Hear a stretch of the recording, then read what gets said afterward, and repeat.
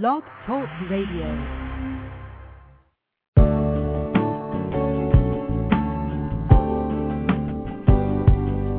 This is Dr. Ross Greene. Welcome to Collaborative Problem Solving at Home. I'm delighted that you were able to join in.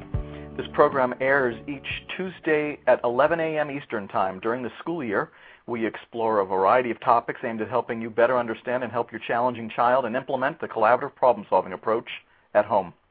If you have a question or comment, call 347-994-2981. That's 347-994-2981. If you call in, you'll be muted until I bring you on the air. And now, let's talk about your challenging child and what we can do to make things better. Hello there. Welcome to today's program, the last of this school year, the last collaborative problem-solving for parents, collaborative problem-solving at home. For this school year, we're going to, as you may know, take the summer off and be back again with this program in September. It's been fun. We've had a lot of folks call in. We've had a lot of questions answered, and I'm hoping people have been feeling a lot of support. Naturally, this is not the only support mechanism that Lives in the Balance will be offering down the road, but boy, this was a useful and fun one. I think that's at least the feedback that I've been getting from people, so I'm hoping you've been finding that to be so. You know, we've had some heart-wrenching calls. A few weeks ago, we had our dad call in who has been really struggling to apply the model and has a kid who's still not doing too well, and we tried to help. We've had people call in and talk about the difficulties they're having doing Plan B, and I think that we were able to coach them through their difficulties and help. It's the name of the game, help and hope. One of the goals of Lives in the Balance and this program is to help people who are parenting challenging kids feel that there's hope and feel that they're not alone out there. And, of course, there is hope. But, yes, it sure does get lonely because, well, the world doesn't quite think this way yet. More and more folks are starting to think this way and are starting to view challenging kids through more accurate, more compassionate, more productive lenses. But we're not there yet, and that's what Lives in the Balance is for, to move the agenda forward and help as many people as possible learn about, implement collaborative problem solving. So this is the last 45 minutes of this school year for this program, and yes, that's a little sad, but we're going to be okay.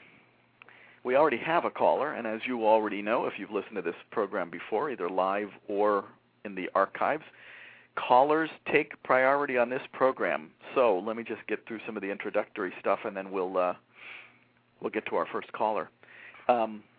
If you do have a question or comment, let me give you that call-in number again. It's 347-994-2981.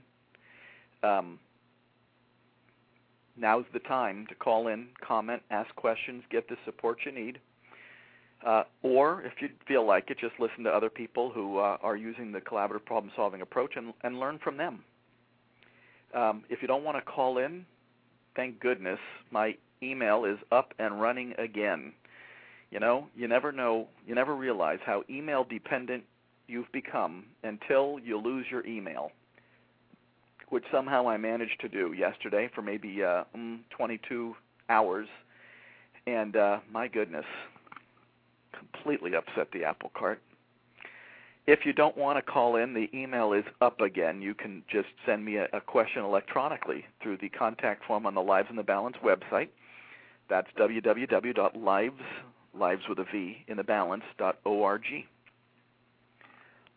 We have two callers already. Okay, caller number one, you're up. Hold on, I got to get you on the air here. You're on the air. It's area code 723. And beyond that, let's not use any identifying information, names, ages, anything like that. How are you? I don't know if it's me. Are you calling me? It is you indeed. I'm phoning from Okay, I'm speaking from Israel. We've spoken before. My name is Alan. Okay, and I've got go ahead. Alan. Okay, I'm speaking in general. It's not. My first question is that a lot of problems are a matter of perception. It's not a matter of just finding a new solution or mutually satisfying solution, but it's getting the kids, it's changing the kid's perception. So if he feels that he goes to the swimming pool 3 times a week, right? He feels he should be going every day. It's a matter of it's how he perceives things, whereas my perception would be different to his. It's not a matter of just changing his perception, or that's basically the problem. A lot of problems are a matter of perception, not sort of finding a new solution. Well, I'm not positive that I completely agree there. Going to the pool 3 days a week versus going to the pool every day. Truth is, I want to go to the pool every day is a solution, not a concern. Nor, quite frankly, is it a perception necessarily, because he's either going 3 days or he's going every, so one's real and one's not. But the kid gets to own his own concern or perspective on that. And if he feels that 3 days a week isn't enough for whatever reason, we'd want to find out what he was thinking. Going every day is the solution, though.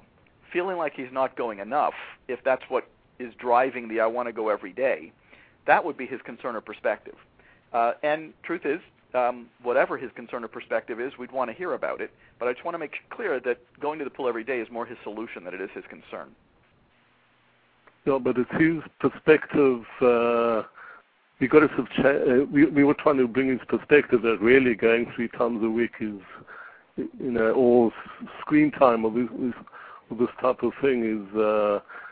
It's a certain, his perception and perspective is that he should be getting what's good for him is so many hours a day, and our perception is something else. Right. What I'm saying is that, and you're using the word perception, and I'm not positive whether you're using perception to refer to concerns or solutions, which is the preferred terminology for me, because then it separates the two. Okay. A solution is I want to go every week, every day. A concern is I feel like I'm not getting enough exercise if I only go 3 days. I'd like to go more. A concern would be my friends go 5 days a week, and I'd like to see them 5 days a week instead of just 3. Those are concerns. I'm not sure that the goal is to change the perception, but I'm not exactly sure whether your use of the word perception is referring to concerns or solutions. Okay. I'll give another example. So a kid wants, his birthday's coming up, and he sees a electrical guitar, and he wants that one, right? So his concern is not that he says he wants that one. It's his birthday, and it's far, far too expensive. And also in terms of the way he's going about it, a lot of kids sort of don't look at the process as mutually satisfying or trying to satisfy each other's concern. They sort of go into the process as negotiators. And my question is, how do you change that? Well, I think it depends a little bit on your definition of negotiating. I don't think of negotiating as a dirty word. Or as a bad thing necessarily. I think that negotiating is something that takes place in the real world, and that it's not a tragedy for kids to start refining their negotiation skills early on. But I do prefer to think of collaborative problem solving as working toward, I'm not sure that the word negotiating is exactly what collaborative problem solving is. I think it's two people working toward a mutually satisfactory solution. But once again... I'll give an example. Well, I don't know if we need another example, but I think that I want that guitar. Once again, that sounds like a solution to me, not a concern. So I'm a little bit worried that we may be still being confused about the difference between a concern, I want a guitar, and a solution, I want that guitar. No, but kids don't, when my parents that I've discussed this with, they don't say, well, my concern is that, and they just, when you start talking about concerns, and then you sort of trying moving them on to sort of actually seeing your concern, that means they're going to start like giving up a bit, right? That means that they've got to give of themselves to sort of accommodate your concern as well. They sort of say, no, I just want that. And they're not prepared to talk about... I think that is a kid who isn't yet very good at coming up with mutually satisfactory solutions or doesn't have quite the concept yet. There's a lot of kids who, on first being exposed to collaborative problem solving, first of all, you're right, not many kids would say my concern is, but they're going to let you know what their concern is in one way or another, but they may not be using exactly those words. But I agree with you that there are lots of kids, also lots of adults, by the way, who aren't very good because they haven't had a whole lot of practice yet at coming up with solutions that are going to be mutually satisfactory. So it's not unusual for kids and adults to just stick with what it is that they said that they wanted. That's actually kind of typical. And the goal, of course, is to get them to stop thinking only about what it is that they want, their solution, and start getting in the mode of thinking about solutions that would be mutually satisfactory and therefore address the concerns of both parties. I do find this. It's going to be hard for the kid to start doing that without the adult to start setting the stage for it. And if adults are merely insisting on what they want, then unfortunately we're actually providing the kid with lots of training for doing the exact same thing. And then neither party is actually working toward solutions that are going to address the concerns of both parties. Because it's an expression of a value in a certain sense that you trying to sort of create a family, you're trying to work things out together. When most kids or parents have been working on negotiation, just getting my concern and trying to not thinking about the other person. I think we've got to get that onto. We've got to sort of get that on the table that we work as a family and we try to support each other, and it's we're in it together. And you must hear my concern, and I'm going to hear your concern. But when the kid goes in, he's sort of more goes into it more as a negotiator rather than being collaborative. Well, when you're using that use of the word negotiate, and there are people that's not an uncommon use of the word negotiate. I see these ads on airplanes where they're talking about training businessmen in negotiation skills, and I think it's I don't remember the slogan, but I get the feeling that some of those ads refer more to getting what you want than negotiating solutions that are realistic and mutually satisfactory. So I agree with you completely. I will say this: there's lots of parents who've got some what I would call making up to do, because the truth is, if you've taught a kid that the only person whose concern you're interested in getting addressed is yours, then you'll teach a kid to be only interested in his own concern. And so I find that we can I've worked with a family in which they said, we've got to work together as a family. And then they said, here's the way things are going to be. And that's, so people have different definitions of what they mean by family as well.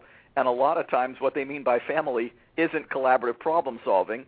Their definition of family is, I say jump, you say how high. Or I'm the king, this is my kingdom, you all do what I say. So, it's really kind of interesting what people mean by family. My goal, for 20 years from now is the definition of families negotiating or families solving problems together is that it be done collaboratively, but I don't think we're quite there yet. About parents putting their concerns on the table, what I find often happens that parents are so concerned or so eager to find a solution that the kid will accept, they don't really put their concerns on the table. And it's just to finding something which the kid will accept and just compromise all the way down. Well, and how aggressively should we be putting our concerns on the table? You should be putting.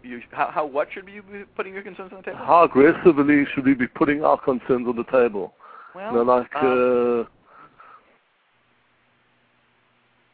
I find most parents aggressively. What I find is that most parents, go into Plan B and try to find this every time the kid says no, and they sort of water down their demands, and just so the kid will accept. Will even attempt to. that's not the goal of Plan B.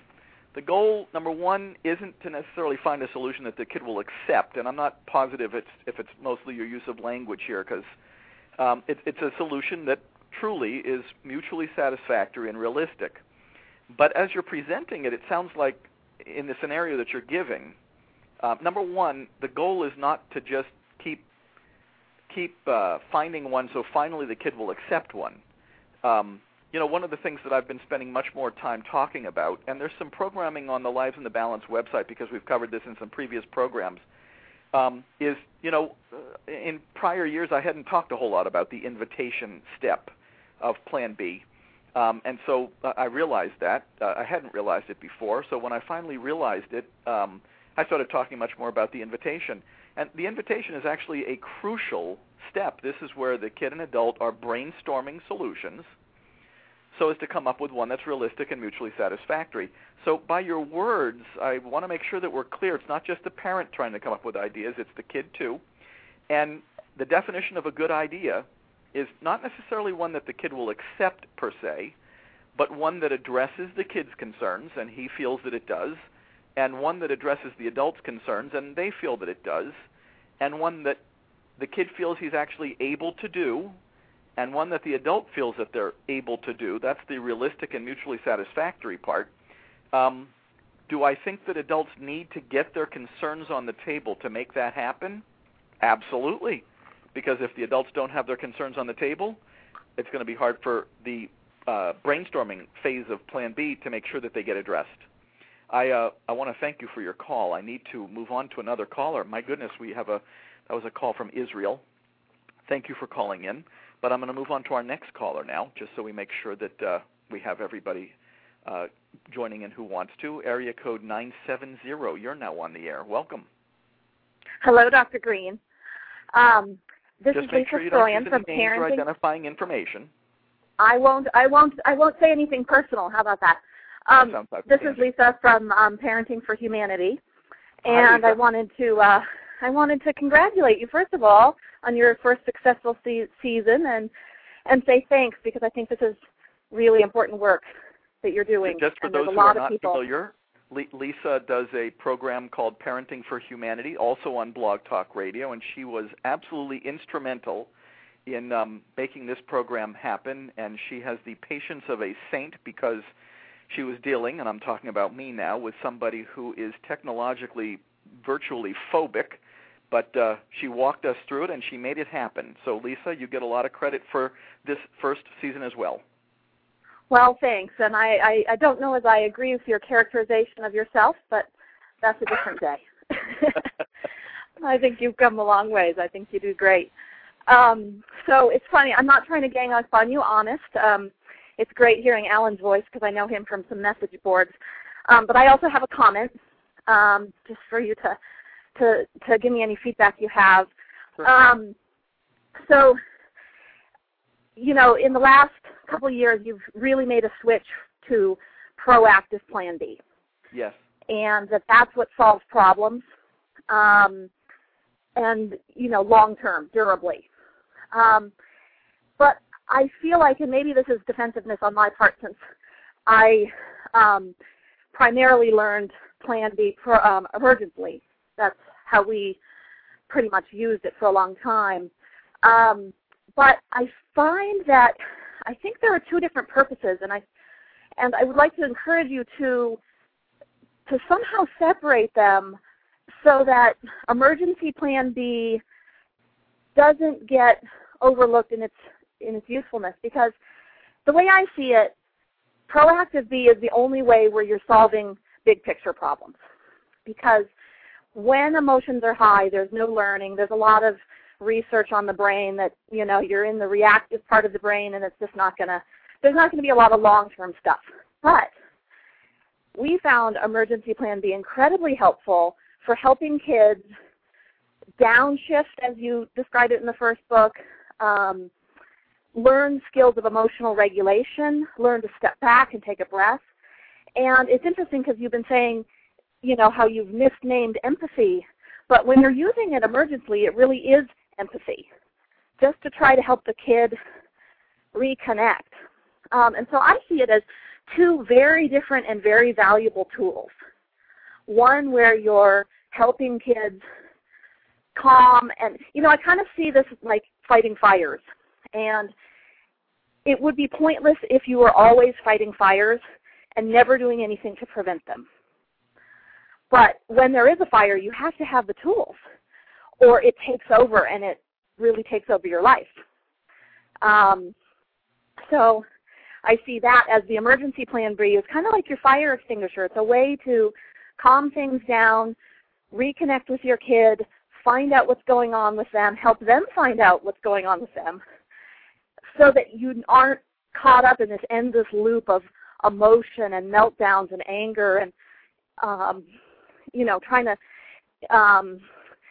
basically feel like you're at the end of your rope. And then there's the second part, which is then that allows you to actually start solving problems, which teaches, in my mind, somewhat of a completely different skill set, because they're not going to be learning, perspective taking as much, or thinking through all the possibilities when they're in this emotional storm. But I think those skills are important too. Well, and I appreciate the feedback. What's that? Any thoughts? I appreciate the feedback. It's something, obviously, I've given an enormous amount of thought to. But it really traces back to what I find works for people. And, of course, Emergency Plan B is not against the law. And it's an interesting issue. But what I've found is that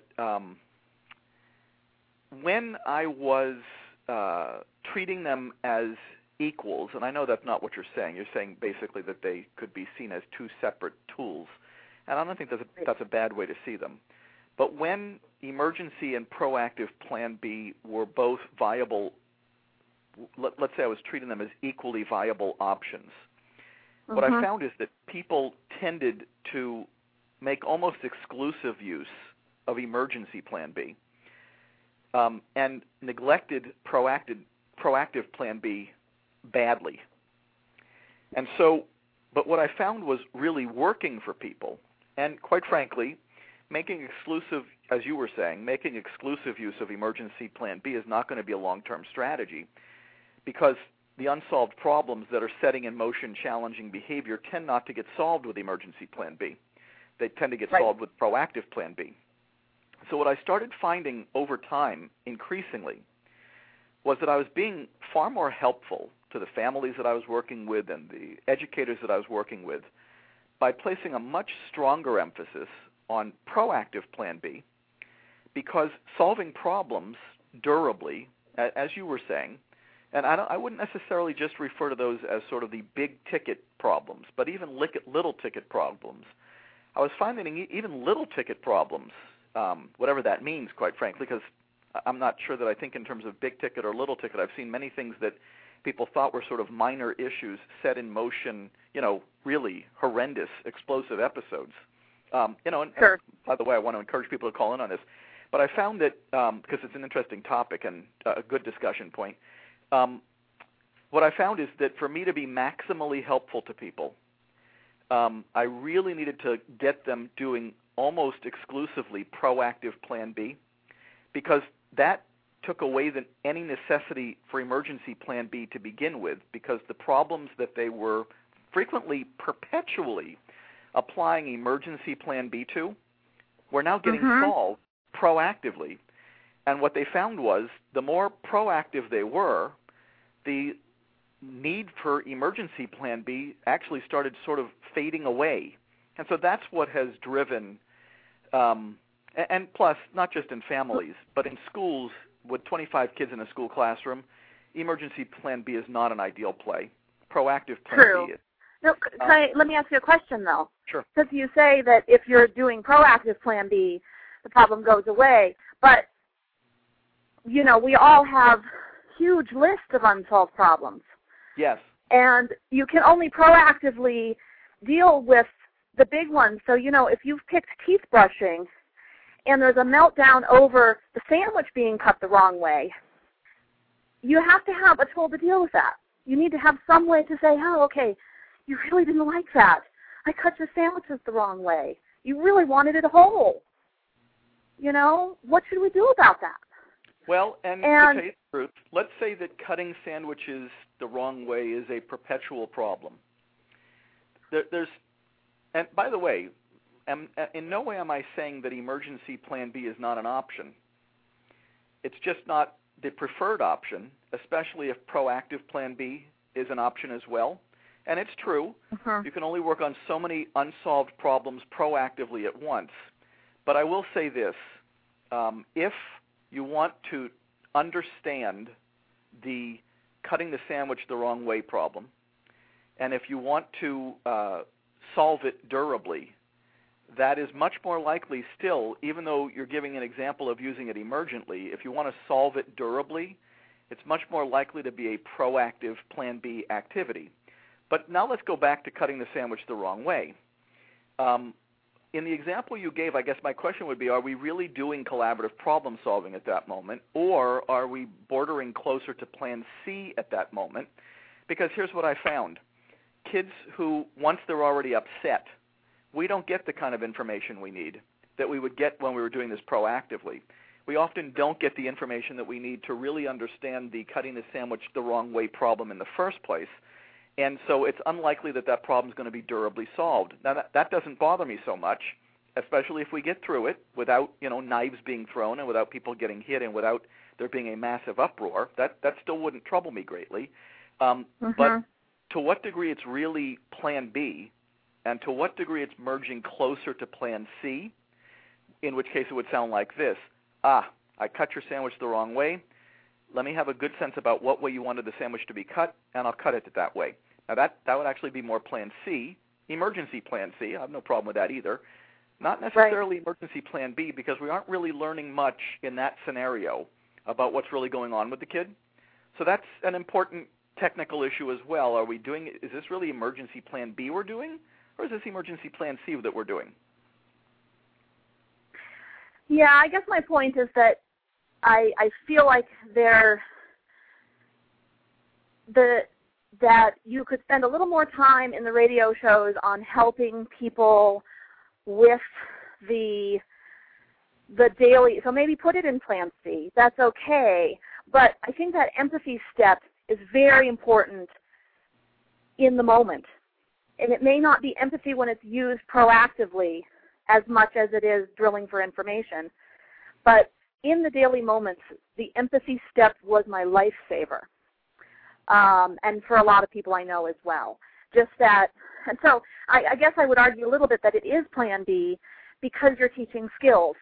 And, you were saying, I've read that Plan C is not really teaching skills, it's just letting it go. And I do see it as teaching skills to sit and talk about the sandwich. Now, what I find is that a lot of this comes up, the reason I picked the sandwich example is because I've never really seen that be a long-term problem in itself. It's always a symptom of other things going on. So I could be wrong. Maybe there are kids that really Lisa, it's a big problem. My attitude is there's no right or wrong. There's just what's working for people. I think that you were doing collaborative problem solving perhaps when there wasn't such a strong emphasis on proactive Plan B. And absolutely. So, in some respects, I would say you learned the hard way, and I'm ecstatic that you found it to be beneficial. But I guess my attitude is, geez, I wonder if there was a way to make that even easier for Lisa. And that's been what's driving this, is if I can help people. Here's the other thing that happened, and by no means I'm not necessarily disagreeing with you. I'm just saying what experience has taught me over time is that people. Here's some of the things that I heard when people were doing lots of emergency Plan B. They would say, I can't do Plan B all the time over everything. And they would say, my God, there's such an overwhelming number of problems. I'm supposed to do Plan B emergently on all of these. And so the move toward a more proactive approach was an effort to sort of, number one, organize the effort, have people really give thought, and this is a major part of collaborative problem solving these days, really give thought to, and sometimes when emergency Plan B is more of an option, I find also that people are giving less thought to what are the reliable and predictable unsolved problems that we could be busy working on that would help us organize the effort, help us know that there really are a finite number of problems that are getting in our way, and help us organize the effort in starting to work on them 2 or 3 at a time. Doesn't rule out emergency plan B.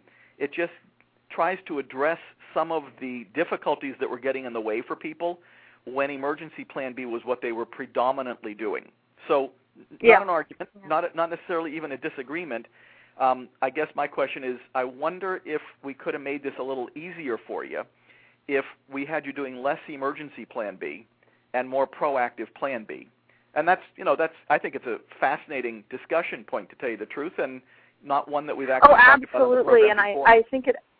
I think it absolutely would have been helpful because the whole "don't be a genius" thing is pretty new, and that's really hit home for me. So what I would do is emergency plan B followed by personal creativity that solved the problem.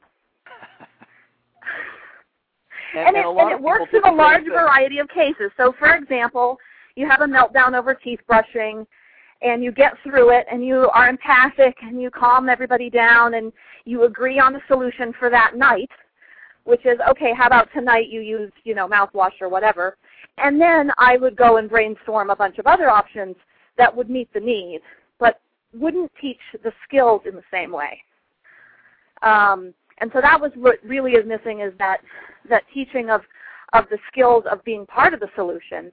And I think that's really valuable. I just would like you to encourage the empathy in the day-to-day rather than dismissing it. Because, I've noticed, for example, in your recent shows, you're always starting off with empathy for the callers.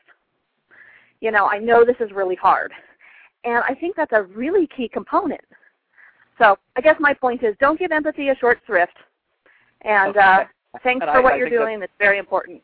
I think it's a great point, and I want to thank you again for your help with making this possible. And I hope to hear from you again during the program next year. All right. Well, that sounds good, and I hope people will check out. We're still going to do a couple shows during the summer, so we're at blogtalkradio.com/parenting, and when you're offline, they'll have something else they can turn to. Outstanding. Thanks. Talk to you later. Bye-bye. So we've had a caller who's been standing by for a while but hasn't raised their hands. Looks like it's area code 972. So I'm going to bring you on the air here, although I don't know if you actually want to be on the air. Area code 972, did you want to be on the air? I've spoken to you already. I'm just listening on the phone. I got cut off. But I just want to make one point. Yes.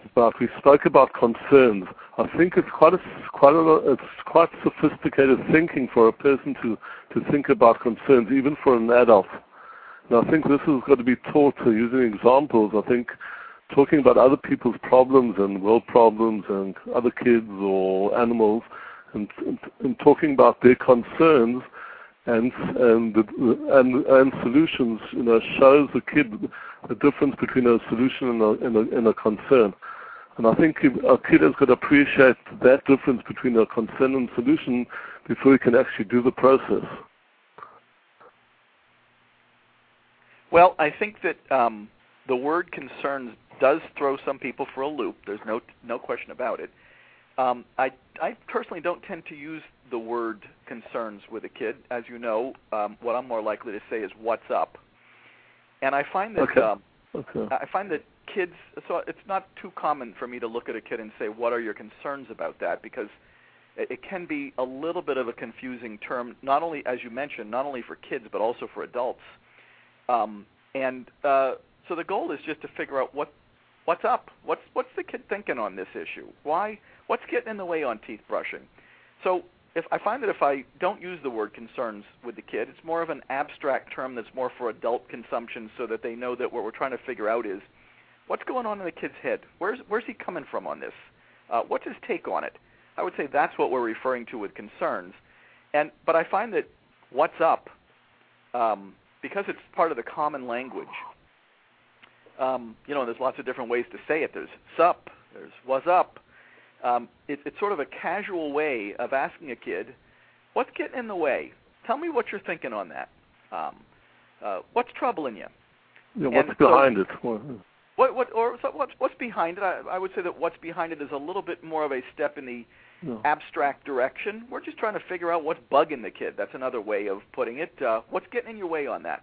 And so, to tell you the truth, often kids don't even know that the word concerns exist. It's sort of the word that I use to help adults understand what we're trying to get at, but I'm not sure that the kids know that that's the word that we're using. They should be much better acquainted with the term, what's up? Because the brilliance of the process is the difference between concerns and solutions, and that's where everything rests. And when the kid starts to appreciate that we've got to take a step back from the solution and see what the concern is, that's when we can start moving. Well, that's exactly right, and I can't tell you how often, like I was doing a talk last night in one of the towns locally, and at the very end of the talk, a father raised his hand and he said, I want my son to do his homework, but I don't want to cave, and I don't want to bribe him. I said, good, don't cave, don't bribe him. Then how am I going to get him to do his homework, he asked. My answer was, well, if we don't know what his concern or perspective was on why he's having trouble getting his homework done, then we're never going to be able to solve that problem. So good, don't cave, because collaborative problem solving isn't about caving. And don't bribe, because collaborative problem solving isn't about bribing. But to solve the problem, we need to know what's getting in your kid's way, that's another way of putting it, on the homework, and we need to understand what your concern is about the homework not getting done, and then the stage is set for us to actually come up with a good solution. So, Alan, I'm going to ask you to hang on, because we do have another caller, and I want to make sure we get to them. Hang on, and if we have time, I'll come back to you. That's okay? Okay, fine. Thank you very much.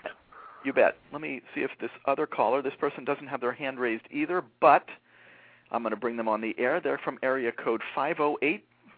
Do you want to make a comment?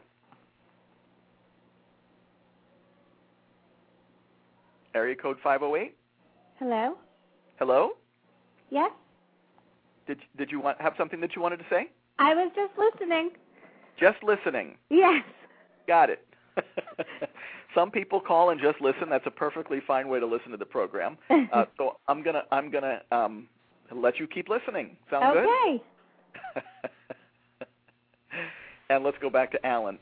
Alan, any other comments or questions that you have? Okay, just comments. Okay, my kids are in their teens, 20s already, so I generally like participate in parenting forums.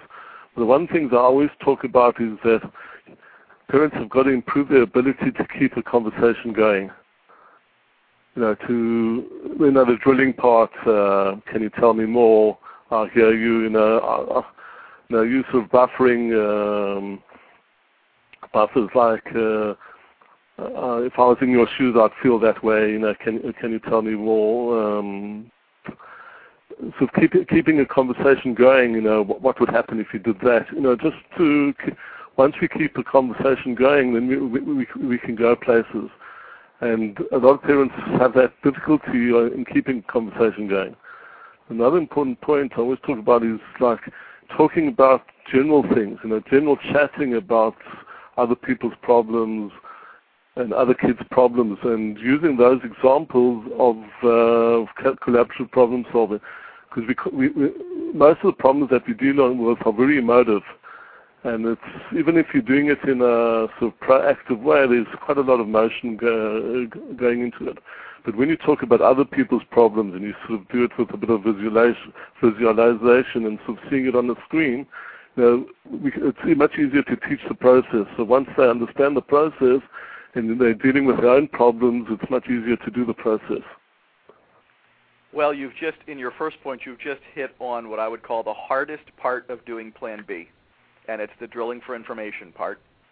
And what I've been busy doing is trying to beef up that part and really give people some guidance on what it's supposed to look like and how to keep the conversation going, in your words, but not just for the purpose of keeping the conversation going, of course, but for achieving an increasingly clearer understanding of what the kid's concern or perspective is, on a given unsolved problem.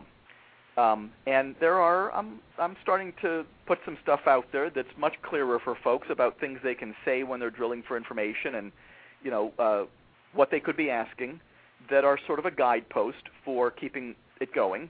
And soon I will be posting what I've called the Plan B cheat sheet on the Lives in the Balance website that really provides people with very explicit information. I've just been in the midst of I've been so busy that I haven't been able to get it up there yet, but I'm assuming that in the next week or so, I know I've been saying that for a couple of weeks now, but in the next week or so, we should have that Plan B cheat sheet up there, and hopefully it'll help people out even further. One thing I always talk about is that one should always try and end what you're speaking about with a question. So even if you've given an explanation, try and end it off with a question, and that sort of helps keep the conversation going. That's a tip you get from sales. From sales, got it. Yeah.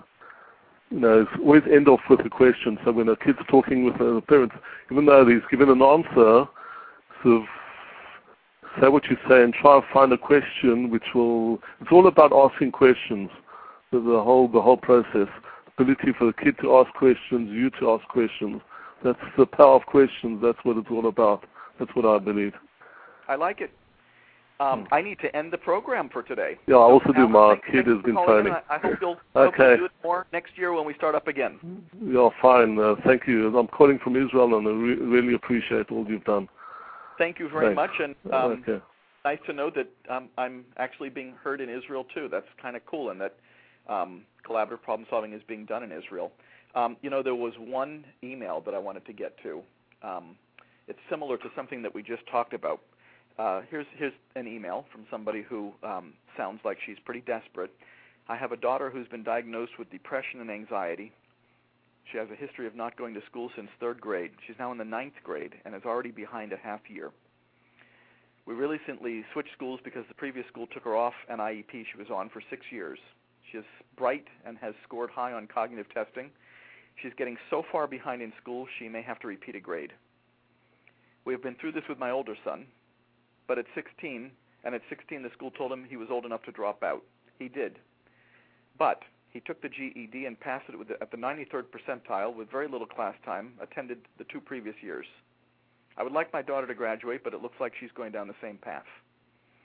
I feel like a piece of the puzzle is missing for my 2 children. No one can figure it out. They have medication, counseling, and numerous other supports, but the behavior and other problems are still there and haven't changed. I have a middle son that gets to school every day and has been on the honor roll all year. He was never diagnosed with anything or learning problems and is doing fine. I want to try to convince the school that it isn't our parenting style. I don't quite understand this part of the email. I want to convince the school that it isn't our parenting style. Well, the fact that you have a son who's doing just fine suggests that it's probably not your parenting style. But here's what I'm wondering, and this goes to the heart of something we've been talking about a little bit today. If we don't know what's getting in the way for a kid, we won't be able to solve the problem. If we don't know what the kid's concern or perspective on why she's having difficulty getting to school, we won't be able to address those concerns and those perspectives. In many of the kids that I work with, whether they're in schools or families or other facilities, I find that people have been trying to fix problems that they didn't know enough about to fix in the first place. And that finally, at long last, when we get a really good sense of what's been getting in the kids' way, and many of them have kids on medicine. Of course, medicine doesn't help us understand what's getting in the kids' way. And sometimes they've had long histories of involvement with mental health professionals, but sometimes they didn't figure out what was getting in the way. It's when you finally figure out what the kid's concern or perspective is in the empathy step that you finally start working toward solving the problems. And that, of course, is collaborative problem solving. Thanks to all of you who've been listening in since this program started this year. Don't worry, you'll get a tweeter reminder of when we're starting up again in September. And the details will be on the Lives in the Balance website anyways. Have a great summer. Talk to you in the fall.